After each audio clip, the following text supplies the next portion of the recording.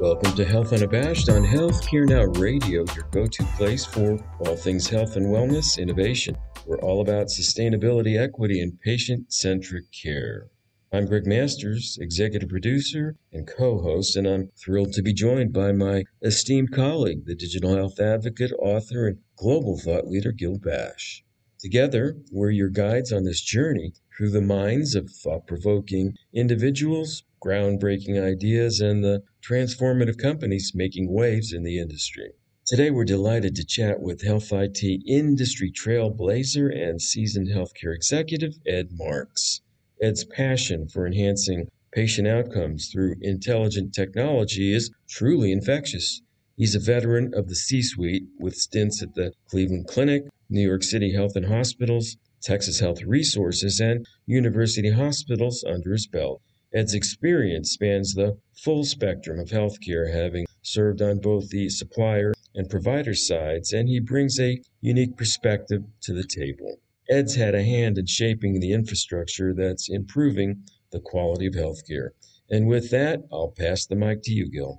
Greg, thank you so very much for that gracious introduction. And I just want to say to our listeners, this show wouldn't happen without you. I don't think people realize that not only do you and Fred Goldstein have your own program, very popular Health Pop Week, but also you are the executive producer of this show. And I thank you as our co-host. And we have a great guest. Both of us are big fans of Ed Marx. I mean, Ed Marx, for anybody involved in health information, in health innovation, in the experience of patients around information, if you don't know Ed Marx, you're either not in this sector at all, or you're about to be amazed, or both.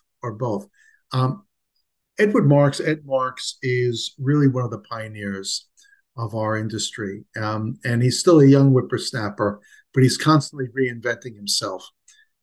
Ed has had a number of amazing positions, and we're very fortunate to have him on the program. Ed, by the way, worked in Texas. He was part of the governor's team way back when in really establishing the discipline for one of the nation's larger health systems, obviously, state government. He obviously, many of you know him from his work at Cleveland Clinic, where he was the chief information officer. He is also the co-author of a great book. I highly recommend. Maybe he'll mention this. Maybe he'll talk about a new edition coming up. He started his own advisory some time ago, and then was hired by one of his big clients. He was with them for quite some time. And then after really a long, successful stretch as their chief information officer, stepped into a new role and became chief executive officer of a company called Divurgent. He's now doing really what his dreams have always sort of like called him to do, which is to go out and help our industry, maybe save our industry. He's launched his own advisory.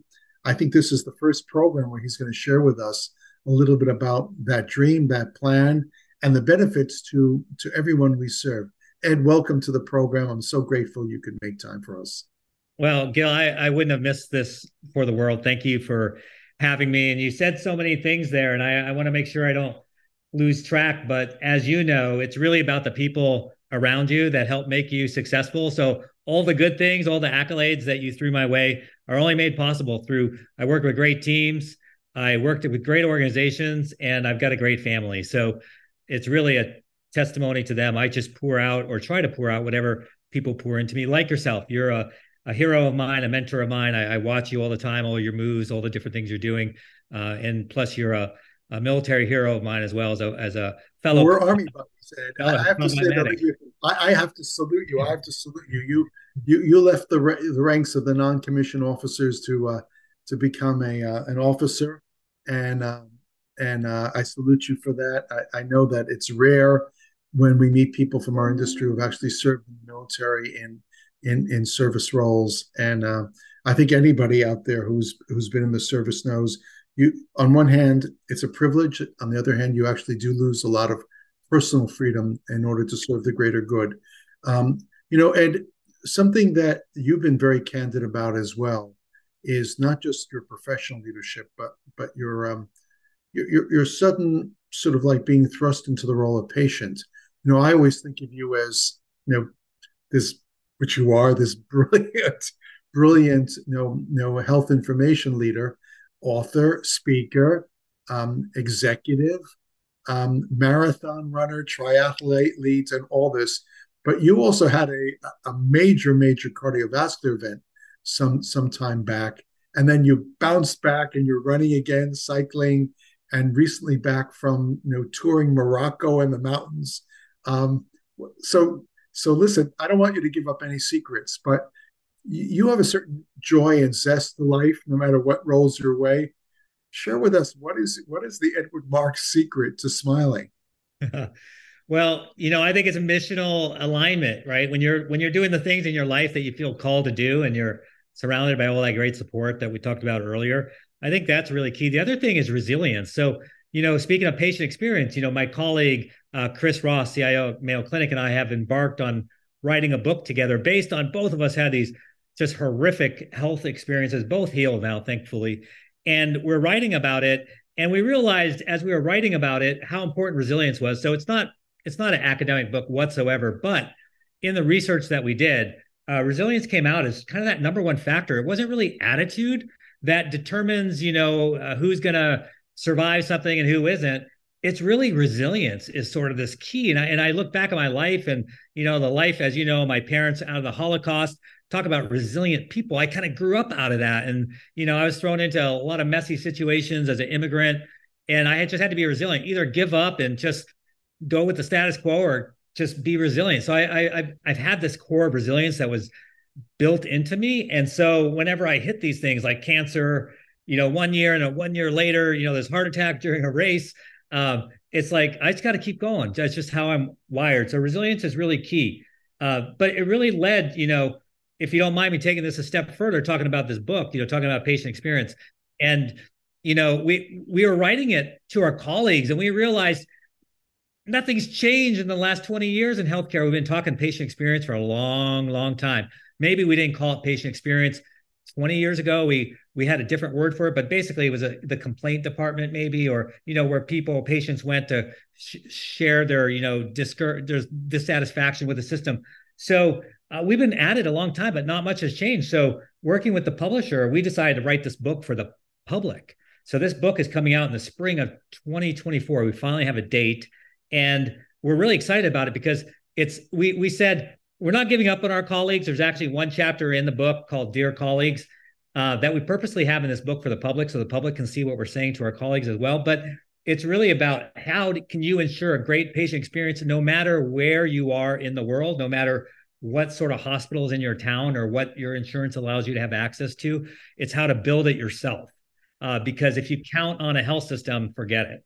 And you're touching a sort of a nerve, because we often talk about patient experience and that our system is now dedicated to patients. And I'm going to push back, and I think you're going to agree with me or not, but I think the system is based on the system, not around the patient. Right. And the whole model of the system is to keep the system moving. Patients just happen to be a necessary nuisance that the system has to deal with. Now, I'm being glib, and I apologize. I think there are many clinicians, many who are passionate, but I think the system is obviously an economically driven system, and that every decision that's made within the system is centered around, does it cost? Do I make money from that? Can I keep the system moving from these decisions? And I think part of it is our system is also driven by not preventing disease, but actually it's a sick care based system, not a healthcare based system. You're a model of healthcare. Even after your events, you are constantly focused on physical fitness and diet, taking good care of yourself. But our system doesn't necessarily build itself to do that. But I want to swing over to something that we're both professionally passionate about, which is the role of information. in guiding these decisions. And you've really been the curator of information for major provider systems and corporations. I know your work at Divurgent, which is now a client of yours, and your new adventure, is based on processing information in new ways. I mean, what's your philosophy around how we use information in the health system? Are we thinking differently or not? Well, I think we're thinking differently in terms of the technology. Like we realized, a few years ago with the emergence or popularity of cloud computing and computing at scale, just that we could finally aggregate all this data. And as we work through interoperability issues and challenges, which they still exist today, but I think they have gotten better. And then we're realizing the power of the data and the ability to leverage data. But I don't know that we've gotten to the era yet that we're truly maximizing all the data that we have to make the best decisions for treatment, the best decisions for patients. And, a lot of times you hear the kind of cutting edge stuff that some organizations are doing. And Gil, you know this in your practice, that it's maybe just 5 or 10% at the top that are able to leverage AI, right? Today, we're talking about generative AI and all the different capabilities. And yeah, there's definitely some use cases and some organizations leading the way, but they don't represent the mass of organizations. So we haven't really gotten to that level yet. And I think we have to continuously to aggressively push. And the other area around data, there's really two other things that I think about. One is really you could call it the democratization of data, and that is who owns the data. I'm big into personal empowerment. Like, it's my data. Let me have that data. I want to dice and slice it myself. I don't want to have to, wait on the health system to do all that for me. I want to do comparative analysis myself across the globe, different ways of looking at things that I might be limited to if I don't have access to the data. And then, the whole disparities within the data as well, is something that we all have to be concerned with, like where that data set come from, and how might it bias our treatment decisions, because we all know examples where that's been the case. So, summary, I love where we've gone with technology. I think we have made some advancements. I think we still need to get over that tipping point to where it really becomes an everyday type of thing, not just exclusive to 5 or 10% of the health systems today, and let people have their data and make sure that it's unbiased. Just joining us, you're tuned into Health Unabashed on Healthcare Now Radio. Today we're chatting with health IT industry pioneer and seasoned healthcare executive, Ed Marx, the mastermind behind MarxAdvisory.com. Yeah, it's fascinating that you raise this, because I know a lot of clinicians who feel the burden of AI. They don't feel that AI is going to reduce their workload.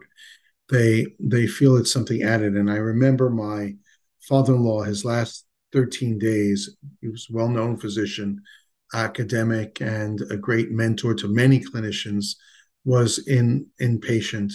And I spoke to his nurse at a teaching hospital about his medical record. And she said to me, I don't have time to read patient medical records.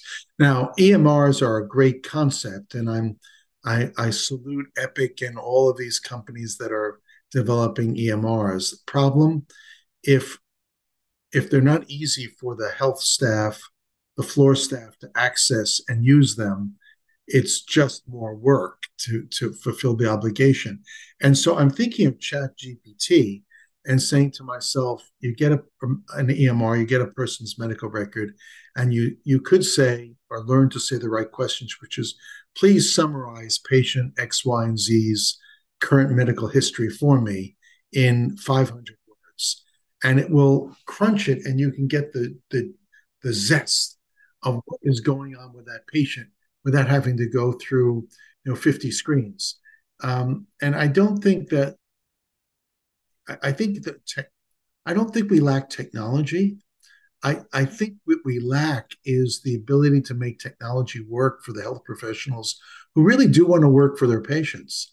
And I'm wondering, Ed, do you have any plans to guide health systems and clients to make the newer, AI, ChatGPT technologies more refined, or training modules for clinicians to actually put them to good use? It goes back, Gil, to what we're saying, like when we talk about patient experience, this stuff's been going on for 20 years. We called it workflow back then. Like, how do you enable the clinician workflow? All we've done is made it worse. But we talked about it 20 years ago. We both came back from HIMSS, and we both know, and we both love HIMSS. So it's nothing against HIMSS. It could be any conference that's been around a while. But you could take that setting and go back 20 years. It's probably a lot of the same topics. And we're still trying to come up with solutions. And I think there's been a lack of leadership. That's what I was trying to say with the data side. It's not for a lack of technology. I think it's a lack of vision. It's a lack of leadership. It's a lack of aligned incentives. And so, yeah, what I was working at, even at the clinic back in 2018, was this whole concept. And this was before Nuance and others came out with their ambient voice and things like that. But really, this ambient voice capability, to you and I are having a conversation, I might have an earpiece. So there's no tech in between us talking. So you can have a very intimate conversation with a patient, very, engaged with that patient, but you have an earpiece, and that earpiece is coaching you based on what the patient's saying, the tone of voice, and it's going back into the database, into their genomic profile, and matching that to what they're saying and matching that to the latest and greatest research, and then prompting you as a clinician, what's the next best question? That's the ultimate. If you want to make it easy for the clinician and easy in the workflow and really get someplace, that's where we need to get to. Now we've made some strides there, right? We're doing some ambient voice, needs a lot of adjustment still, but it's the right way to go. We're able to crunch numbers, at scale now, so we can get those sort of quick answers and quick insights. So I think it's coming together, but we need people to continue to push. That's why, it's quantum computing needs to get on steroids. It's coming along. Cleveland Clinic, again, has already done some pioneering or starting some pioneering work there. So, but it can't just be them. It's got to be, more wholesale, make it available to everyone to use. So I think that's where we're headed. We just need to get there faster. And you're kind of like, it's Ed Marx unshackled now. I mean, you've had these big jobs as CIO at a mega medical institution. You were CEO of Divurgent, and by the way, Divurgent's presence at HIMSS, A+. I mean, I saw more Divurgent than I've ever seen. And by the way, hats off to you. I never thought of Divurgent or heard of Divurgent, but when Ed Marx became CEO, I was watching Divurgent, and I think a lot of us were. I mean, you were part of the asset there. I mean, your knowledge and your presence, put that company on the map. They obviously got their money's worth because Divurgent's a player now. But now you're unleashed. Now you're going to do your own thing finally. And you're an adventurer. I mean, whether you're traveling, whether you're marathoning, whether you're recovering, I mean, resilience is only part of the Ed Marx story. Give us a little bit of inside action of what you're thinking of doing in this new venture. Yeah, I've been teaching my kids since they were small, about entrepreneurship, and I'm forced them to read these books about starting your own businesses and companies, and 4 out of the 5 have, and they're like super successful. I could brag on them for hours, and I'm super proud of them. And they're always like, well, Dad, you're teaching me all this stuff, but how come you never did it? So like you mentioned earlier, 5 years ago, I had this idea, and then my first client, they bought me out basically. And I went back to the security of working for a big corporation, which is fun and good, and a lot of great things happen there. But it's like you only live once, and so you got to try different things. So it's like, what, I can go more at scale if I can help more than one company. So by being out on my own, I can scale myself a little bit and maybe help 4 or 5 different companies, and then also gives me a chance to speak more. So I love to share what I've learned, and I love to write. All the books that I write, all of them, the author profits go to cure cancer. So it's my way of giving back, helping to cure cancer. And also it's a creative outlet for me. So I love to do that. And like I said, the speaking, I can do more of that. I'm not sort of held back. I also have a personal book, that I've written with my wife that it couldn't be released because some of the topic areas of it, and it just wouldn't look good maybe to a particular company that I might work for. So now we'll be free to let that book fly as well. It's on relationship and marriage and so forth, romance. Well, I know that you have a very special relationship, and I feel, when you're writing about it, I sort of like, I see the spark.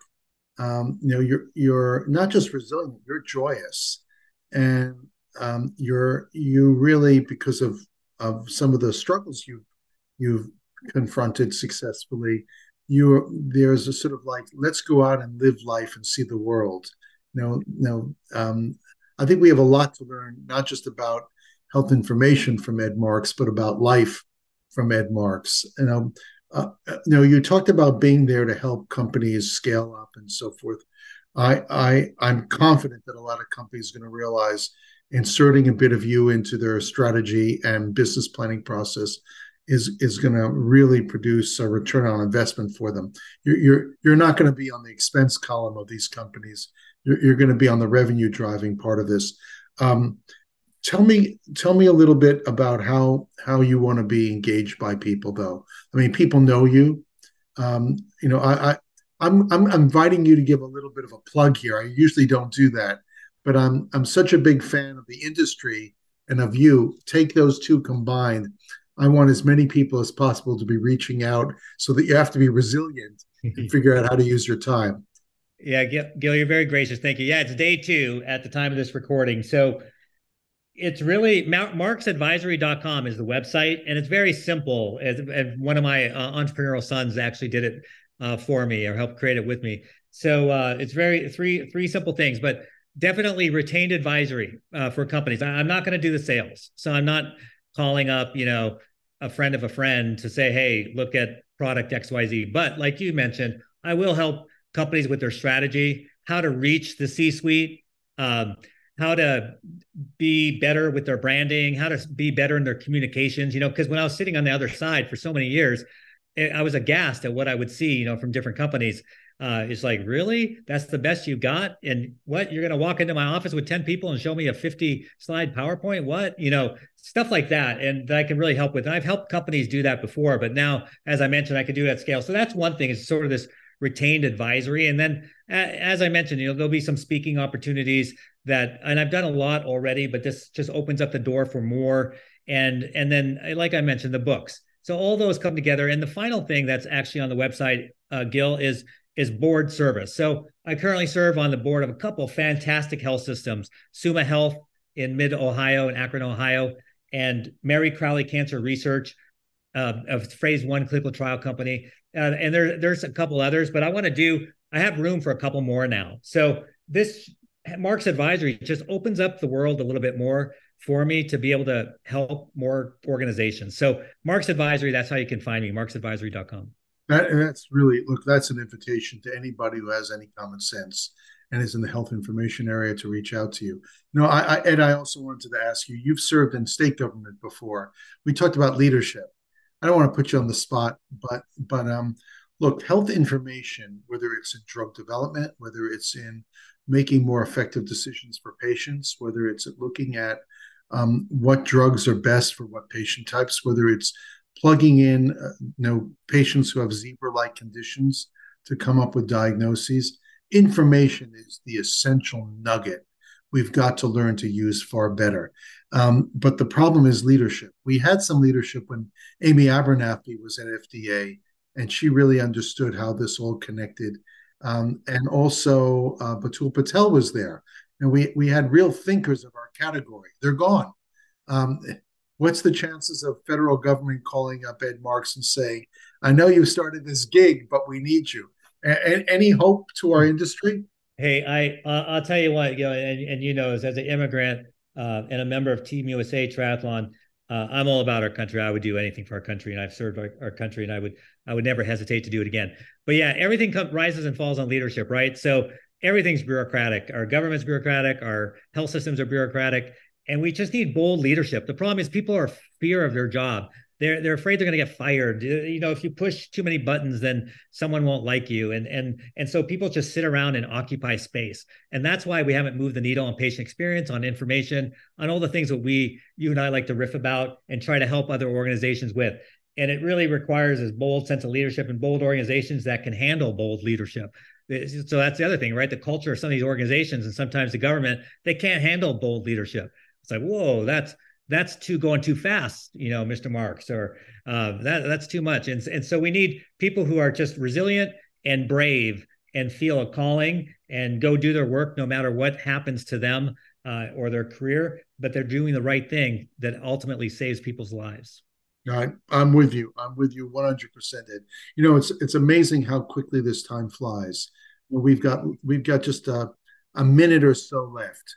So I wanted to ask you, in the minute or so left, tell me, what's the hot button issue that you think leaders of the larger health information companies, not all of them, but some, they really need to prioritize right now? What's your thought about that? Well, it goes back and it'll hit a lot of the topics that we already hit on, especially sort of the financial incentives, misaligned incentives that our health system has. But it's hospital at home and virtual care. We were, because of the COVID, as you know, we really accelerated virtual care, hospital home thinking capabilities and execution. When the pressures pulled back on us and it wasn't so important anymore, we started telling people to come back to the hospital. And we went from 80% utilization in some cases of virtual care to under 10%. And it's like, that's crazy. And that's what I'm talking about. Bold leadership is like, we all know that's wrong. We should do as much care in the home as possible. It's cheaper, it's higher patient satisfaction, and the quality of care is the same or better. So you're hitting the triple, quadruple aim. And so we really need to go there. And so I feel bad that the organizations have retreated because they want to go back with the old comfortable way and align themselves financially. And that's a big piece of what's wrong today. You are, Ed, you are so right. Look, we could go on for hours, and I hope to have you back. I want to get a report on how your venture is doing, because I think that we have a lot at stake at your success. It's not just about you. It's about all of us. Ed, welcome to the great entrepreneurial world. You don't need resilience to succeed. You just need Ed Marx. Ed, thank you for joining us. Thank you for having me. And that's a wrap for today's broadcast, folks. And a huge thank you to our listeners for tuning in, and to our special guest, health IT industry guru and seasoned healthcare executive, Ed Marx, the brains behind Marx Advisory. To get more of Ed's insights, head over to www.marxadvisory, and that's Marx with an X. And keep up with him on Twitter at MarxTango. For more Health UnaBASHed goodness, make your way to our program page at healthcarenowradio.com. We're on air weekdays at 10:30 a.m., 6:30 p.m., and 2:30 a.m. Eastern, or 7:30 a.m., 3:30 p.m., and 11:30 p.m. Pacific. Keep the conversation alive with Gil and me on Twitter. You can find us at Gil_Bash, and that's BASHE, and Greg Masters, MPH, and that's Greg with 2 G's. Don't forget to tag your tweets with Health UnaBASHed. Until next time, let's keep pursuing better health and never apologize for it.